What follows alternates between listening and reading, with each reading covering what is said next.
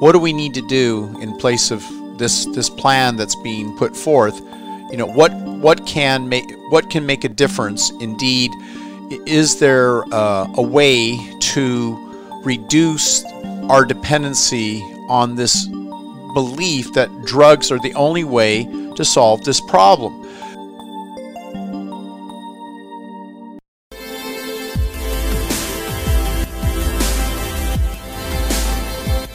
Delgado here, and I am reporting as we watch President Trump live about the coronavirus. We have a lot of breaking stories today. Please stay with me because I'm going to give you my insight, and you're going to learn about a rather amazing discussion about vaccines and the malarial drugs and what is the option. Basically, the three options we're given is isolation, malarial drugs, toxic drugs, and vaccines. I'm going to give you the fourth, the real option if you want to stay tuned. I'm here broadcasting live from Costa Mesa, California, our studios and my offices. Let's listen in on President Trump for a moment. Here we go, guys. So when we see it going up in a certain state, and Louisiana could be one, and Michigan could be another with Detroit, because Detroit is having a lot of hard time right now. Detroit came out of nowhere, and that's what happens with this. It comes out of nowhere. So we are ready, Jim, depending on what happens, and we have a stockpile, and that's why it's called a stockpile. Now, a lot of the ventilators and a lot of the other equipment, rather than sending it to the stockpile, we had it sent directly to a hospital, to a location, to a place. So we didn't have the cumbersome nature of having it come in, unboxed, put in, and then delivered. We have it brought, which they've never done before. They don't do that. Generally speaking, they don't do that. But I think, Mike, we've had tremendous success at doing that. That's for other items, including ventilators, where it's brought to the site that needs it. But we have a good supply of ventilators, and we're ready to go. We're all ready. We have trucks ready. We have everything ready because, as we're saying, John, this could be a hell of a bad 2 weeks. This is going to be a very bad 2 and maybe even 3 weeks. This is going to be 3 weeks like we haven't seen before. Should the hospitals be prepared for that? All right, so you heard it. We're talking about the coming 2-3 weeks. He's predicting is going to be horrific when it comes to the coronavirus. Let's continue on with our discussion here. We're hearing well, I think the hospitals that they're facing what looks like a medical war zone. Yeah, they are going to be facing a war zone. That's what it is. I've heard some of the paramedics and some of the doctors, they said they've been in war zones. They've never seen anything like this. You look at Elmhurst Hospital in Queens, I've never seen. I mean, I just think it's so, because that's a hospital that's near where I grew up. And it is a war zone in a true sense. Yeah, please. Yeah, on the ventilators, so we've been hearing from governors who say they are fighting amongst themselves, essentially bidding amongst themselves to get these ventilators. If that happens, they should be calling us. Look, we have ventilators, but we've distributed thousands of ventilators. But they shouldn't be doing that. And if they need them that badly, we know. We have pretty good ideas of where they're going to need them. Some people, frankly, think they need them and they don't need them. I don't want to mention names, but there are some people that want them, and it's really not the right thing. Then you have some people that, I guess, automatically hoard a little bit. They want to have more than they think they need. But, you know, a ventilator is a very precious piece of equipment right now. It's hard to make. It takes a long time to make it. It's complex. Some of them are like the dashboard of an airplane. I mean, they're very complicated and very expensive machines, and some are much simpler. But we're ready to go depending on what happens. But we have some hospitals in some states that think they need ventilators, and we don't think they do. Now, if they do need them, we will have them there before they need them. We'll be able to move very quickly. So you're confident what about the hydroxychloroquine? Is there any early data on these trials? Nothing that I've heard. I mean, that's the first question I make every morning. I tell you, I call up, you know, we have 1,100 in New York right now, and we have other locations where where people are taking them. Now, the good news is it's only 3 days, and you know it's like a 7 or 8 day treatment. The good news is we haven't heard anything bad. In other words, there have been no catastrophic events. But we haven't. It's a little bit too soon to talk about it. It would be a total game changer, John, if that happened. If that happened, it would be a game changer.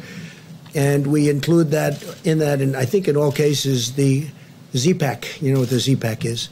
So we're going to see what happens with the hydroxychloroquine. Just one second, Steve. Are there other antiviral drugs that have some promise of working soon? We're looking at a lot of them. Some show promise. I think maybe the doctor might want to speak about the vaccines because a lot of Johnson & Johnson is advanced, very advanced. We'll see what happens. There you go, guys. The vaccines and the ventilators and the malarial drugs. That's all they're offering. You need to test the vaccine. The one thing with the drug you just mentioned, right, is that that's been out. It's a malaria drug and also an arthritis drug, so it's been out there for a long time. Very powerful drug, but it's been out there for a long time. So it's tested in the sense that you know it doesn't kill you. But you may want to discuss the vaccines for a second, Dr. Thank you, Mr. President. But just for a second before the vaccine, in answer to your question, Steve, there are a number of candidates. The drugs that are now being looked at in various ways, either compassionate use, clinical trials, are generally drugs that already exist for other things. There's a whole menu of drugs and interventions that are now going into clinical trials that are not approved for anything yet. I mean, for example, things like immune serum, convalescent plasma, or hyperimmune globulin, or monoclonal antibodies, a variety of other things. Right now, there's a lot of activity going on behind the scenes in the design of the kinds of clinical trials that will give us an answer. Because you need an answer, because if it doesn't work, you want to get it off the table and go to the next one. So there are a lot of things. Vaccine. How long does that normally take? Weeks, months? No, it takes at least months. So, I mean, that's the reason why you're seeing a lot of activity with drugs that already exist for other purposes, because they're already there. But the drugs that you want to show in a good randomized clinical trial, at very best, are going to take months. Just one word on the vaccine. Exactly like we said, we hope that as we get into the summer, if in fact there are cases out there, when you're in a phase 2 or phase 3 trial, or 2B, as we call it, that we might get an early efficacy signal.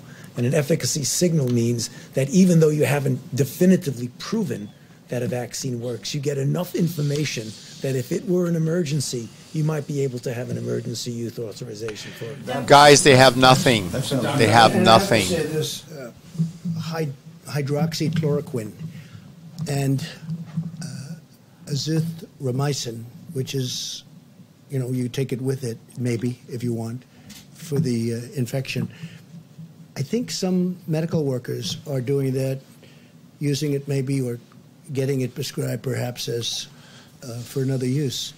But the word is that some are and some aren't. I mean, I think it's not a bad idea to do it, but that's up to the doctors. But there is a theory going around that in our country and some other countries, people are taking that work in the hospitals, that work with the patients, because there is some evidence. And again, it's going to have to be proven. It's very early. We're rushing this stuff through. This was supposed to take a long time to be approved, and I prevailed upon the FDA to get it approved immediately on the basis that it was already on the market for a lot of years for another use. Malaria, mostly, and arthritis, but mostly malaria. So we'll see what happens, but there is a theory out there that for the medical worker, doctor, it may work. It may work. And if you take it, it's, it's been out there for a long time. Please, go ahead. I just wanted to go back to Jim's question about the national stockpile. He keeps saying it's been out there a long time, but there's a lot of side effects with it. Governor of Connecticut today said that he was disturbed to learn that the stockpile is now empty. That's his words. And he said... Well, it's not empty. Let me explain something. What we do, and I thought I said it accurately, I certainly meant to, rather than having it brought into the stockpile, where appropriate, other than certain things like we have quite a few of the ventilators, which is not a lot when you look at the whole country, actually. It sounds like a lot, almost 10,000. But we're trying to have supply sent directly to the states because we save a big state. We don't want medical supplies coming in to warehouses all over the place, and then we take them from there and bring them to another warehouse. So we're having All right, guys, so what we're dealing with here is kind of an ongoing discussion. And what I wanted to do was really kind of backtrack and talk about the whole idea of what do we need to do in place of this plan that's being put forth, what can make a difference? Indeed, is there a way to reduce our dependency on this belief that drugs are the only way to solve this problem?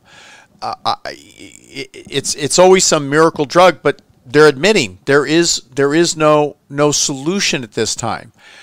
These medications, when you look up in the PDR, are loaded and fraught with a lot of conditions and problems and side effects.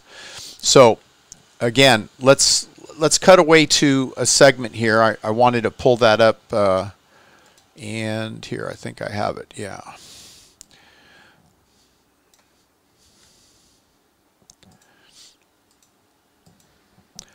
So as we pull that up, I'm going to cut back away, hear what the president still has to say on this ongoing story here. And brought from ideally from the manufacturer directly to the hospital or the state where it's going. So we're trying to keep it that way as much as possible. Now, in some cases, we are having it brought. Remember this, we also took over a virtually empty, and I say it again, just like we had no ammunition in the military, and we had virtually no ammunition, well, we had very little in medical supplies, too, in our stockpile. So for the most part, we're trying very hard to have it delivered to the site where they need it. Yeah, please, go ahead. President, here in the United States, domestically, we can practice social distancing, but some of our sailors, specifically on the USS Theodore Roosevelt, they're not able to. They're in confined spaces. What are your thoughts on that? Should they be offloaded? And then, sir, are you concerned? I'm going to let the military make that decision. Yes, sir, but are you concerned about U.S. military readiness during this pandemic? For instance, what would happen if, as reported, China was to increase patrols in the South China Sea? What would your response be? We're going to see all about that. Don't worry about our military. You know, you saw the military put up a hospital in 3.5 days with 2,900 beds, with a lot of beds. Nobody's ever seen anything like it. And by the way, that wasn't the only one. It wasn't just at Javits Center. It was at other locations. And now it's Louisiana, and now it's New Jersey, and now it's other places. One thing that I think is indisputable is when I watch the Army Corps of Engineers and FEMA working with them, but when I watch the Army Corps of Engineers throw up these hospitals, and they're complex. I mean, these are incredible buildings, essentially, tents and various things, but they did it in such a short period of time. And our military is ready like you haven't seen. And you know who the best guests of the different shows are? We watch the shows at night. And I think the best guests that I've seen in a long time are the military people, and they've never done it before. I've watched General Semonite, who I deal with a lot. I say, General, you got to give us 2 new hospitals in Louisiana. Yes, sir. And the next morning, they're building them at 6 o'clock in the morning, and they're up in 3 days. I think they're the best guests you have. I guess I'm tired of the other guests, in all fairness. What kind of message do you have? Okay, Jim, go ahead. Yes, sir. This may be an uncomfortable question, but what would the models have looked like that Dr. Birx and Dr. Fauci showed us if we had started these social distancing guidelines sooner, in February or January, when China, South Korea were doing those sorts of things? Well, I'm going to let them answer that. In terms of what information we're getting from them, but if we had started these practices sooner, could these models be different right now? I'm going to let them answer the question, but remember this, and again, I say it, and everybody says it. You know who says it better than anybody is Dr. Fauci. I had a decision to make. Maybe it was my biggest decision. China was heavily infected, and thousands of people were coming from China to the United States. And against the wishes, not even wishes, but they disagreed with the decision, I made a decision to stop China from coming in. Took a lot of heat, even from China. They weren't exactly happy. I just made a trade deal, a big one, $250 billion trade deal, and I'm shortly thereafter saying you can't come into our country. That was a big decision. That was earlier than the dates you're talking about. So that was a big decision. That was probably, and by the way, not because I did it, that was probably the biggest decision we made so far. But if you look at the one graph, the problem New York has is New York started late, but the other ones didn't start so late. Now, New York is also more complicated because, you know, for obvious reasons, but it got a late start. But do you want to maybe answer I those think, questions? I don't know if you can go back to slide 2, because I wanted to explain 2 things that I think is really important, because we had a lot of questions about mortality and what it meant. Okay, so you see this confidence interval? So here's the line. This is the confidence interval. This is where we have the ability to push it down. So you have a large confidence interval around the line. And so we're trying to move that gray down tighter and below the dotted line. So I think that's really important. And then if you can go to the next slide. So we really can't answer your question until we can get antibody testing out there. Because what we can't tell you is and we can always do this, there's always samples in hospitals and other things. It's the way we really defined the HIV epidemic in the United States. We were able to go back to blood samples when we had the test and really find out where it was and what was going on. We really need to look in here and really see, was there virus significantly circulating in early March and in late February, and what did it look like, and where was it, and was it all in the metro areas? And I think that's what Dr. Fauci and I are very, very focused on, is getting serology testing out there to really figure out when it came, and really have those samples to be able to do that. Because you understand the painful part of my question, and please, I don't mean to put you on the spot. No, we understand, but we there may can't be answer Americans until, at home saying, we if we see had that. started this sooner, we might not have 100,000 to 200,000 Americans dying. Well, that makes an assumption that it was here, there was a lot back here that we didn't see. And until we had the antibody test, I can't really answer that. Just to underscore what Dr. Birx was saying, if there was no virus in the background, there was nothing to mitigate. If there was virus there that we didn't know about, then the answer to your question is probably yes. Now, the only trouble with that is that whenever you come out and say something like that, it always becomes almost a soundbite that gets taken out of context.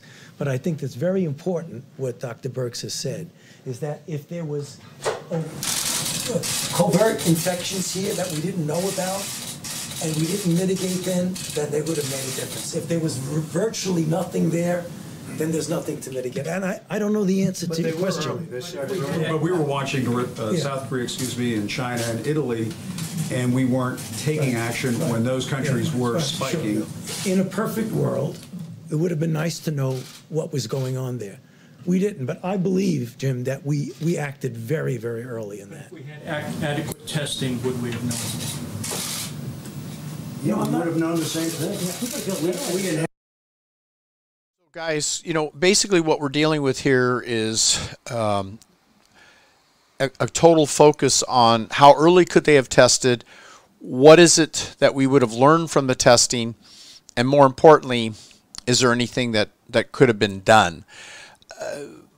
I think it's a moot point, because when you really look through the science of this whole thing, of why we're even talking about this whole issue, is what is it about vaccines and drugs that will not save us from the coronavirus?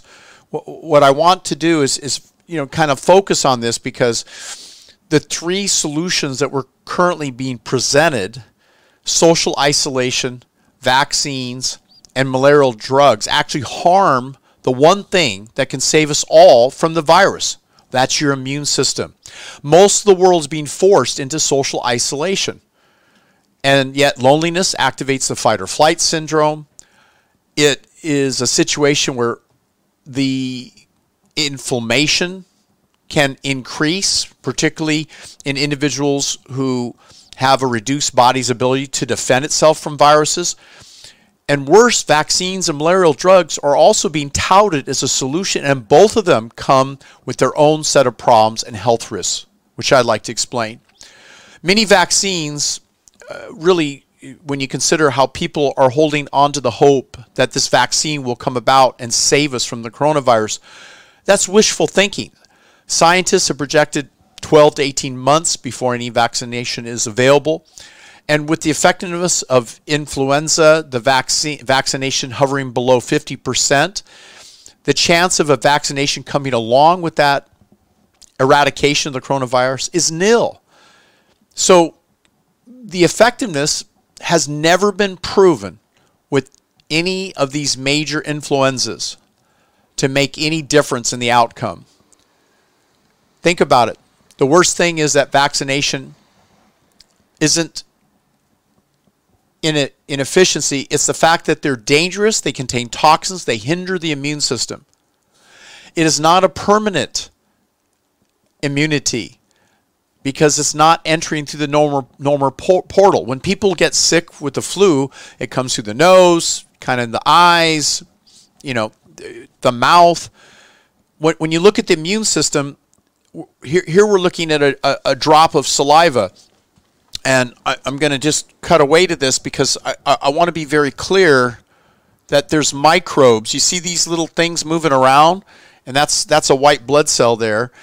But those little things, little black things moving around, and every so often, I think if we pay attention a little bit, you're going to see, you can see some of these streamers. They're bacillus and various types of bacteria.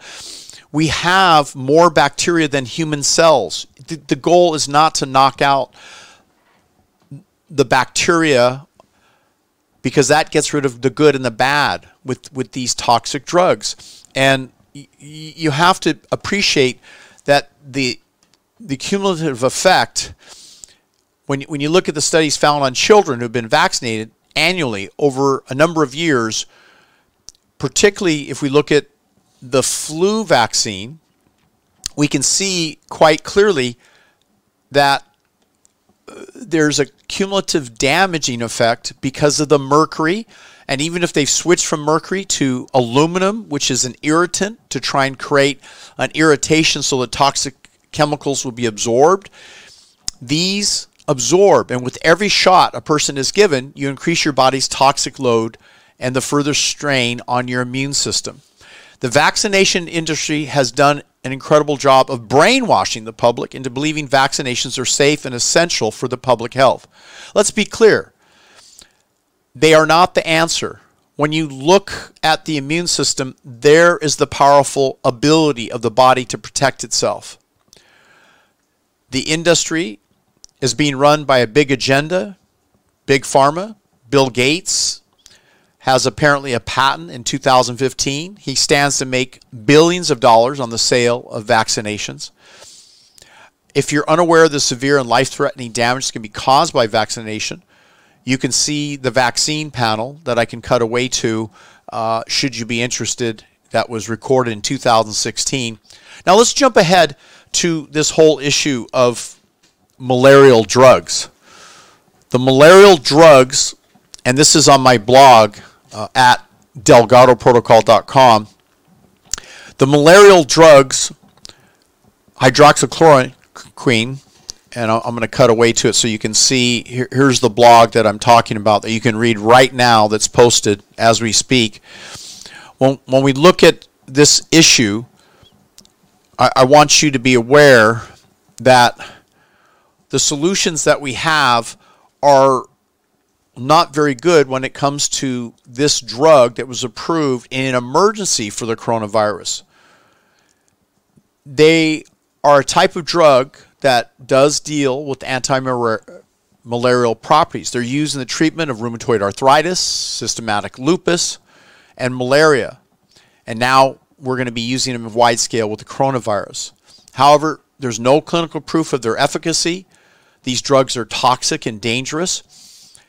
And if you study some of the plant-based whole food nutrition doctors that are using a very effective treatment with no side effects in regards to lupus, Dr. Brooke Goldner, I interviewed. There's a number of doctors that are using this now.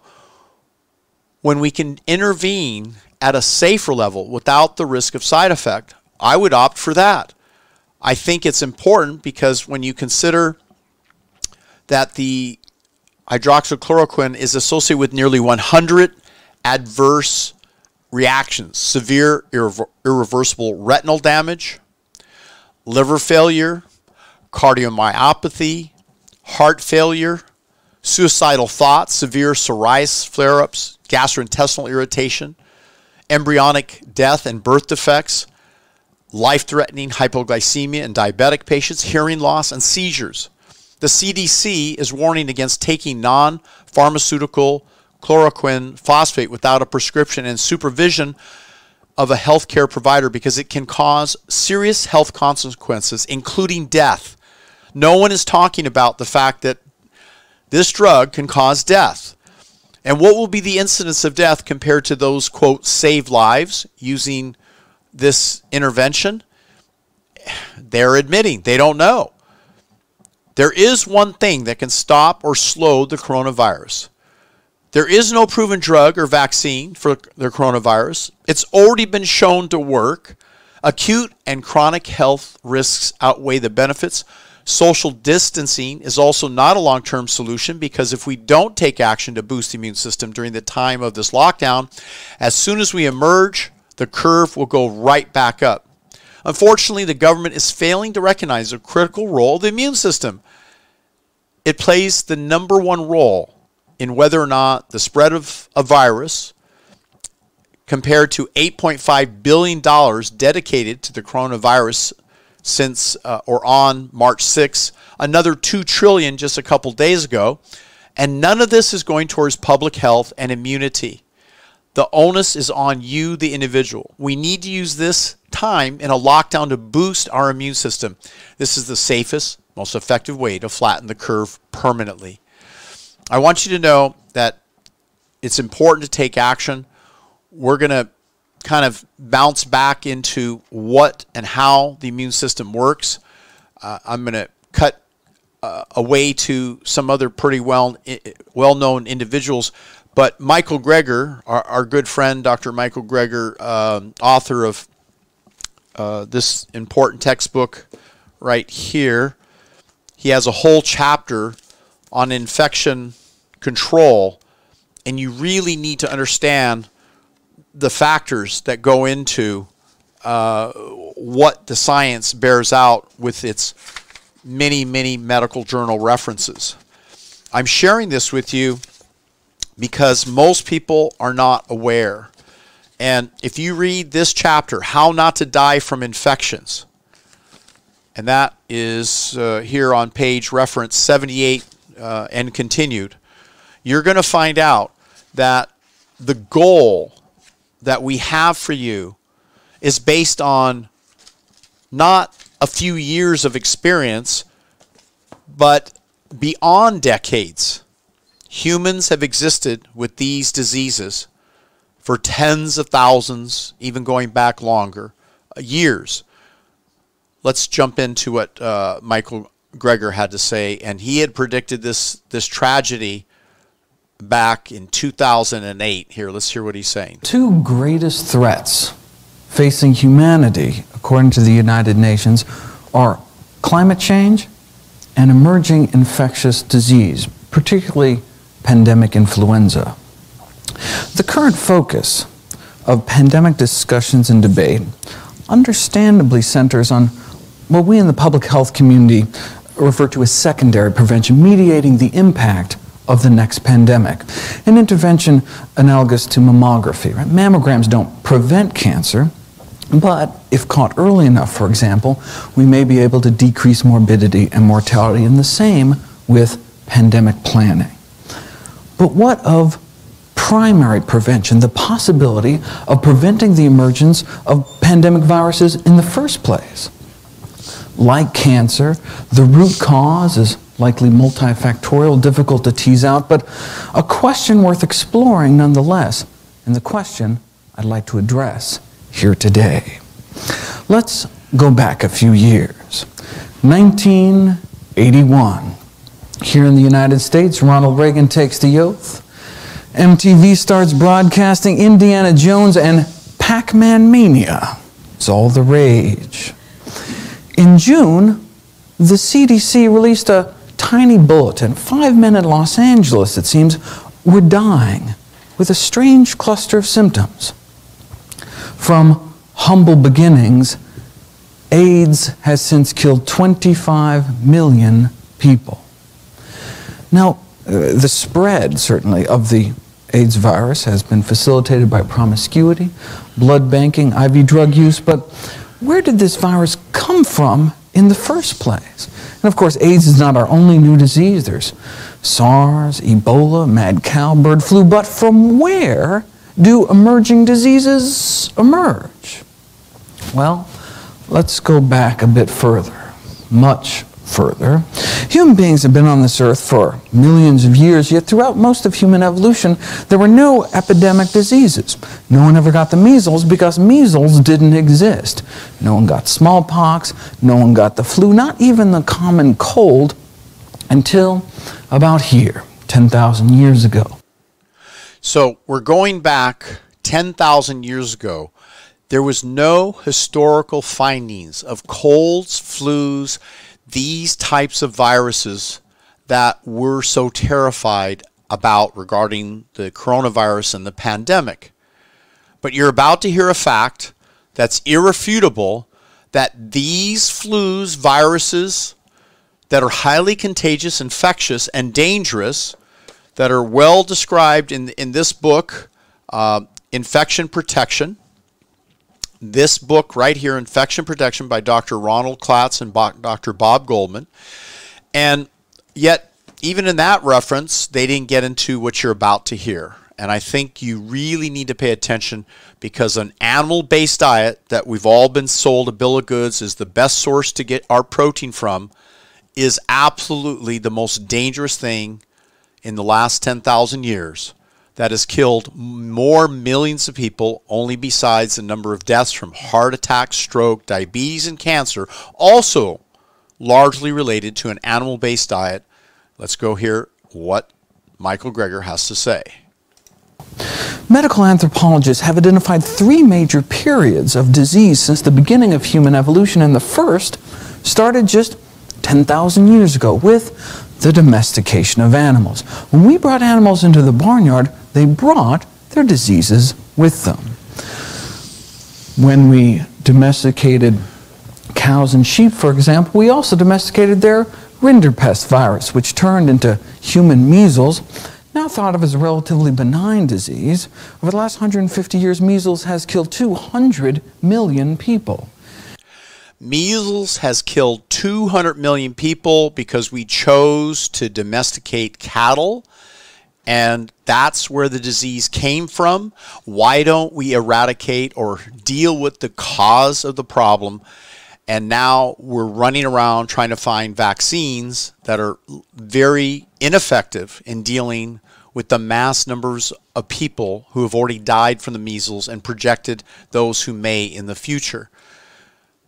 Let's go back to what he's saying. This is very important, and maybe it's hard for you to hear this, to understand it or appreciate it, but I think we need to deal with this directly. And in a sense, all those deaths can ultimately be traced back just a few hundred generations to the taming of the first cattle. Smallpox likely came from camel pox. We domesticated pigs and got whooping cough. So smallpox came from these animals. Domesticated chickens has created a very domesticated chickens, and we got typhoid fever and typhoid Mary. Typhoid Mary, and typhoid domesticated fever. ducks and got influenza. Ducks Before the domestication of ducks, likely no one ever got the flu. So what we're talking about is ducks is the origin of the flu, and as we go a little bit further, quite likely the coronavirus. They mixed in with chickens in these farms where they're already crowded, and the virus starts spreading, and then we eat the chickens and we get the flu and related conditions. You ever notice during Thanksgiving shortly after how many people get sick after eating turkeys? No coincidence, folks. No coincidence. Absolutely no coincidence.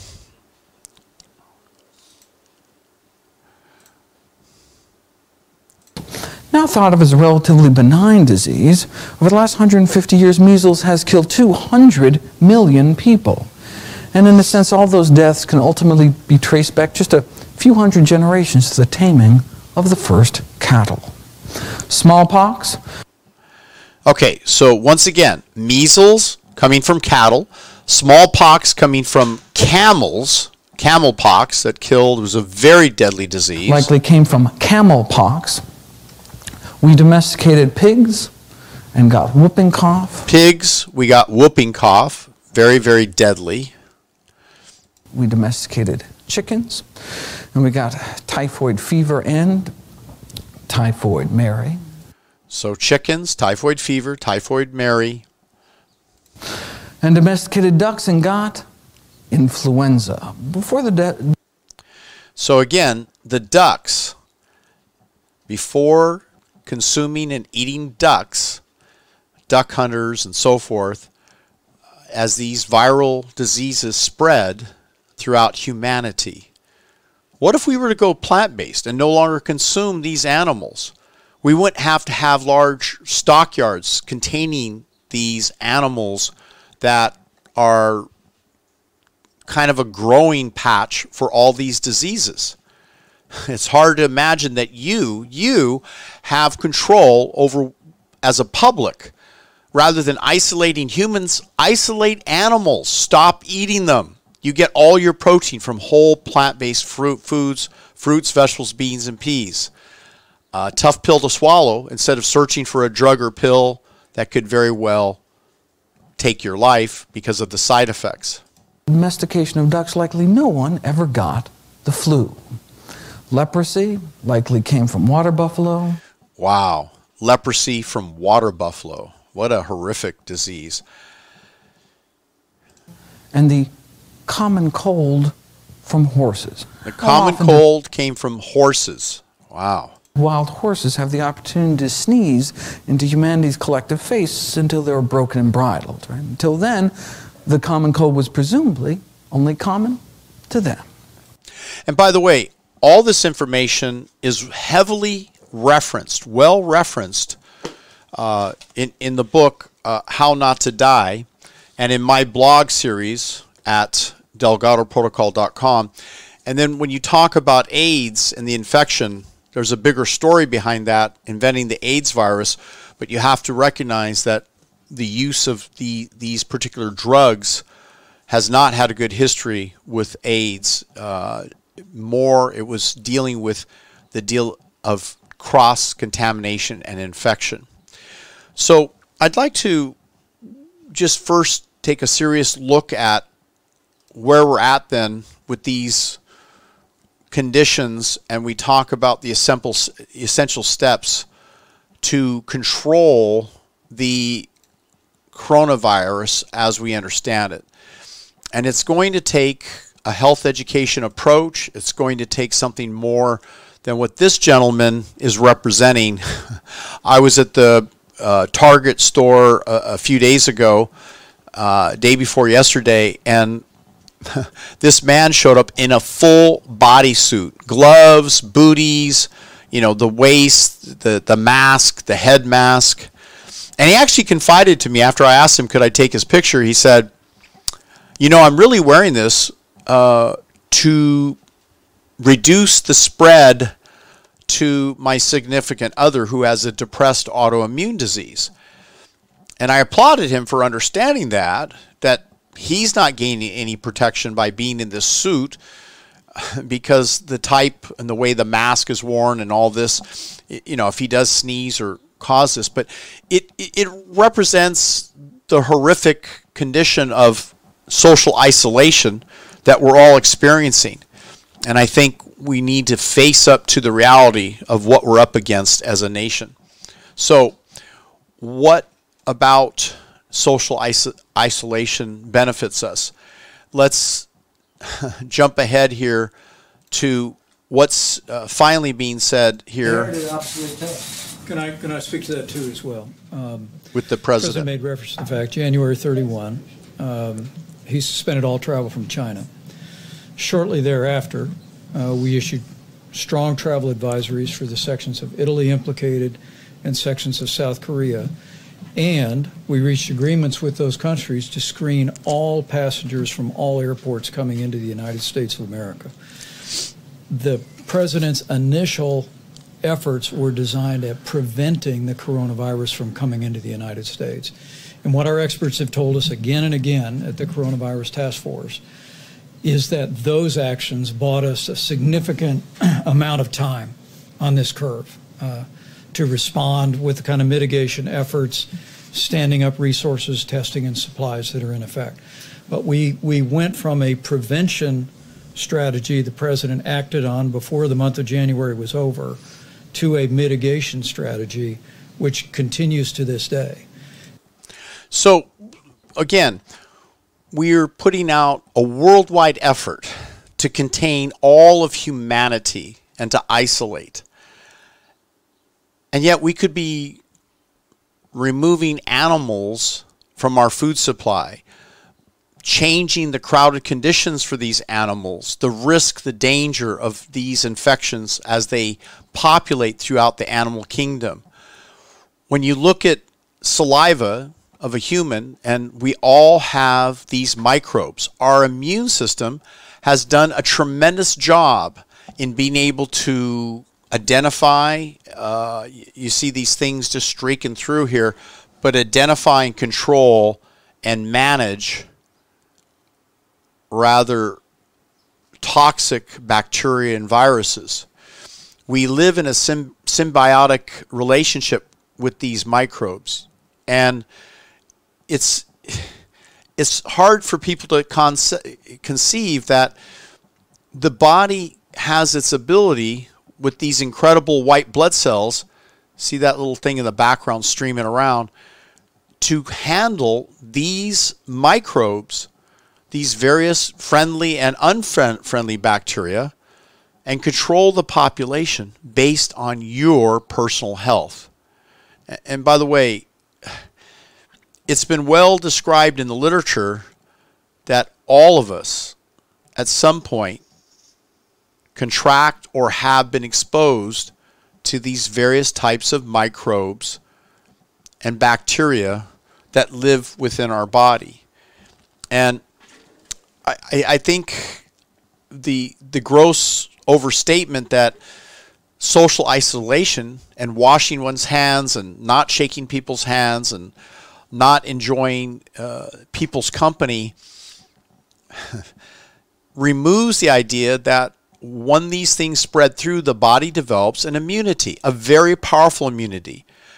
Unfortunately, because we haven't dealt with the root cause, which Dr. Michael Greger in his book, How Not to Die, and his early videos, and even his current statements, is saying that the cause is humans' belief that we have the right to consume other animals on the planet. And this is the origin of most of these infectious diseases. They literally did not exist hardly at all prior to 10,000 years ago. And now we have a world that depends on your body's immune system and what we need to do to build up that immune system. So, you know, whether you hear from Joe Rogan and what he has to say about it, and, you know, I always find, you know, his commentary interesting and fascinating. And not that, you know, he's a world-class scientist or anything, but here, I'm going to cut away just for a moment because it's interesting, you know, his take on things at times. So many people are willing to stay home, and people aren't rebelling. They're like, fuck you, this is my country, I'm going to go to work, I'll take a chance, everybody's going to get it anyway, fuck you. There's way less people doing that. And when you consider that the government is controlling 320 million people, pretty crazy. Almost everyone's complying with staying home. There's only a few essential businesses. Yeah, we're going to have to, I think, really have spacesuits to leave the house and work. God damn it. Well, and I want people listening to this broadcast to recognize, I'm not saying that we need to break the rules and violate this concept of social isolation. It's during these times that you and I need to have some very serious talks about what does it take to build up a powerful immune system. The immune system is your only true solution. Your solution, you can't possibly continue to isolate people past another month or two. Sure, you could try and isolate them for a year, but eventually there is no question that social isolation is not the solution. And walking around in space suits, as I showed you this picture, and I laughed a little bit, but it is a reality. It's what people think they have to come to. And to think that humans then feel like another human is the foreign object, and that not humans, but to not understand that these animals are the problem. You might find this really hard to believe, but this is well referenced in the medical literature. Well referenced. So please pay attention to this information. I think that, if we jump ahead here again to Joe Rogan, what he has to say. Here, let's see. Fuck. It's also, once everything's in place where they can treat people effectively and they have the adequate number of ventilators, then are we going to go back to the way things were, or are we going to have new standards in place? I don't know. Man. They did an unprecedented thing. They locked down the entire country to save people's lives. Never happened before. We're in new territory. And it's dangerous when a moron like me is making sense. When I'm one of the people who's talking about something like this. I think my point is, if we have the power to lock down 320 million people and control their behavior, their actions, their flights, their whereabouts, we have the ability to make a new decision about going to a plant-based, oil-free, sugar-free, whole foods diet. I've been doing it for 43 years. I'm not, again, saying that it's the only solution, but it's one step among five. One step among five that has to take place. Utilize the Simply Healthy concept. Gluten-free, dairy-free, oil-free, whole plant-based, moving away from animal product completely. The recipes are wonderful. They're good. I have, just for your viewing, right behind me here, kind of my table of foods. I mean, here's a vegan, dairy-free pizza. I think you can see it there from that angle. Yep. Let's see if I can show you a different angle here. The full. Yeah. We have, here's a table shot I wanted you to see. We have a gluten-free type wrap.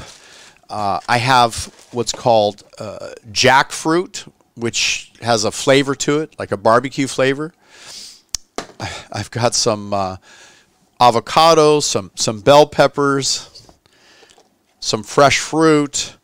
I've got some Asian food right here. Oh, and this is so good. This is like a tabbouleh that really smells so good. It tastes so good. And here's the jackfruit using cabbage as the roll, so I'm not having to use gluten bread. And I have the smoky barbecue veggie burger wraps. I just picked this up today. Oh, and then I had a bet with two of the staff members that this Daiya cheese pizza, I had a 50-cent bet that when they tasted it, it would be just about as good as the pizzas that are accustomed to. I won the two bets. One's being Venmoed to me, 50 cents. The other one, I was paid off in cash. Okay, government, cash. I received 50 cents. So I want you to know that there's a world of tasty, whole, natural foods that you can enjoy. And these foods are readily available to you. And I would go on record, if we put in this kind of effort into mass education, there's 5 steps that we must follow to control and prevent and overcome this horrific coronavirus. And those steps start off with, and you might find this a little bit humorous, but I broadcasted this a few days ago, but one of the ways to prevent colds is to have intimacy, love, and sex at least 2 or 3 times a week. And this is proven in clinical studies to improve the actual IgA levels that protect us from colds, a 30% increase in IgA levels, and a significant reduction in the incidence of colds and flus and viruses. And even when you do contract them, the body's able to fight these diseases. So when we talk about exercise, this is critical to building up the immune system. Lovemaking increases the. Take a look at some of the concepts of my book, Mastering Love, Sex, and Intimacy. We're getting so far away from this concept of being close and social knit society that has happiness and love besides. We really need to, again, appreciate, the actions of the immune system. And so here are the 5 steps, and I'm going to cover it here, but I wanted to talk about herbal medicines as we look under a microscope at saliva, and we looked in another case at blood, and we're able to see these microbes just shooting past right in living tissues. And so what about this whole concept? We need to get down to an order of being, and that order is to significantly improve the immune system through a concerted effort of, first, I want to recommend supplementation. There's Liver Excel, there's Stem Cell Enhancer, there's Stay Young Chewable, there's Insulin Heart Stability, Adrenal Immune Support, and DNA Protector. When you take these 6 products, which are on special right now at docnutrients.com/immunity, that's docnutrients.com/immunity, you'll be able to build up your immune system tremendously. You'll find that your immune system functions significantly better following this whole approach of herbal and whole food nutrition. And I really want to make it perfectly clear that it's not about me marketing or advertising a series of products when you consider that Big Pharma has now made, I read today, $900 billion in profit in the last 2-3 months since the coronavirus, when the entire last year they made $800 billion in profits. So what we have to decide is, are we open to the idea of herbal medicine intervention? And we're going to do a full segment on each of these products, how they work. I'll bring in Dr. Kathleen Geringer to talk more about it. I'm excited to have her on the show. We've had her on past shows, but she's quite enthusiastic and an expert when it comes to herbal and natural interventions. I think that when you and I kind of come together on this, I'm going to say the 5 interventions right now that my recommendation in place of vaccines and drugs and social isolation, in place of feeding animal-based foods in hospitals, that is one of the main cross-contaminants of continued suppression of the immune system. Lack of exercise by social confinement. People are actually being locked into their apartments and things in some parts of the world. It's out of control, folks, and it really gets back to what do we need to do. So these 5 steps go as follows. Sleep. You need quality sleep. Number 2, you need to have hormonal balance, particularly understanding the critical role that cortisol has in the body. Cortisol.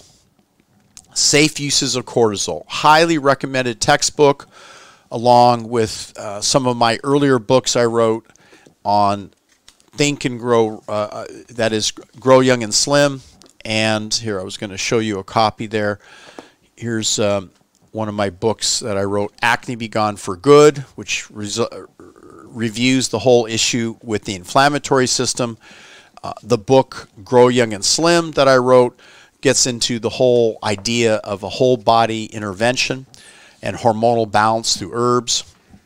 So when you look at number 1, sleep, number 2, hormonal balance using the appropriate herbs and supplements, and the herbs and supplements that are going to help you to accomplish this include this incredible immunity pack that's discounted, saving you over $100 by getting this at this time to help you to build up your immune system. A tremendous advantage. So when you talk about the intervention, the next step is immunity, infection immunity, learning how to build up your own immune system, how your immune system regulates these toxic bacteria, these things swimming around. We live in synergy with these microbes. This is living in living saliva, and it's also found in blood, but less to an extent in blood. Blood has less microbes in it. But most all your tissues of the body, particularly if you get a wound or something, your white blood cells. And by the way, see how that right there, that's a spirochete.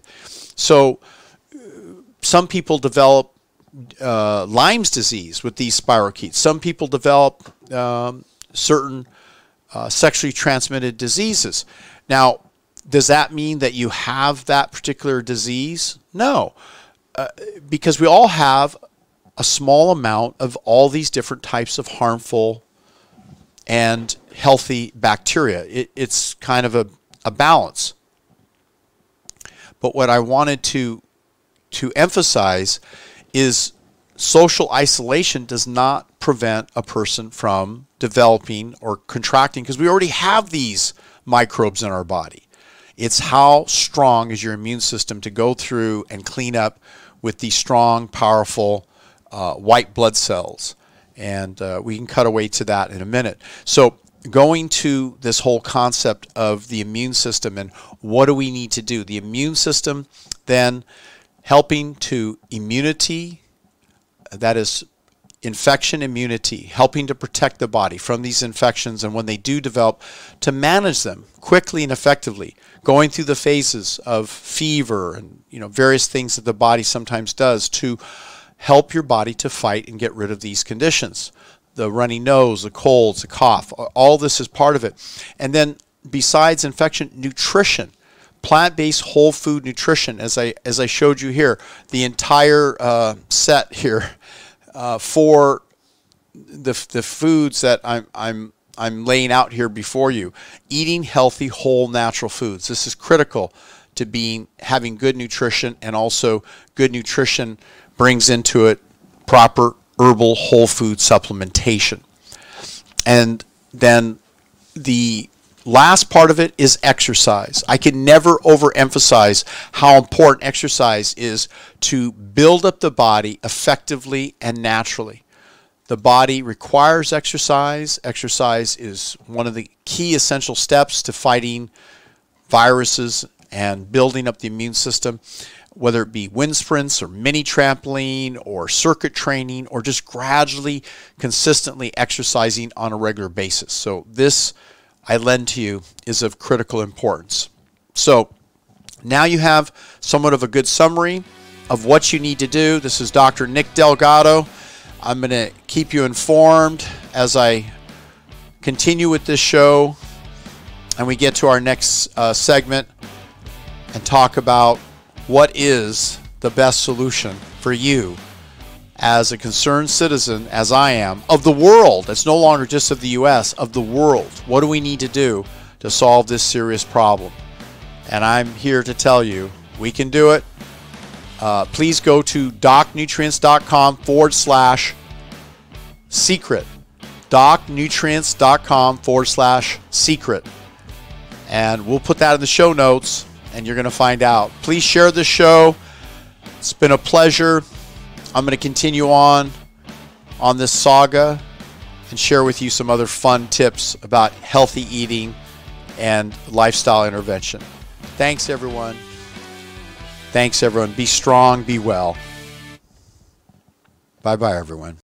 Please give us a review on iTunes, and we'll be happy out of the group of reviews to choose a lucky winner of one of our award-winning products. It could be Ester Block, Adrenal DMG, Stem Cell Strong, or even Power and Speed. We'll ship you a bottle at no cost. You'll enjoy it just from basically giving us a review on iTunes. Also, visit DelgadoProtocol.com. That's DelgadoProtocol.com, and take our free hormonal quiz. Looking forward to assisting you to be your absolute best.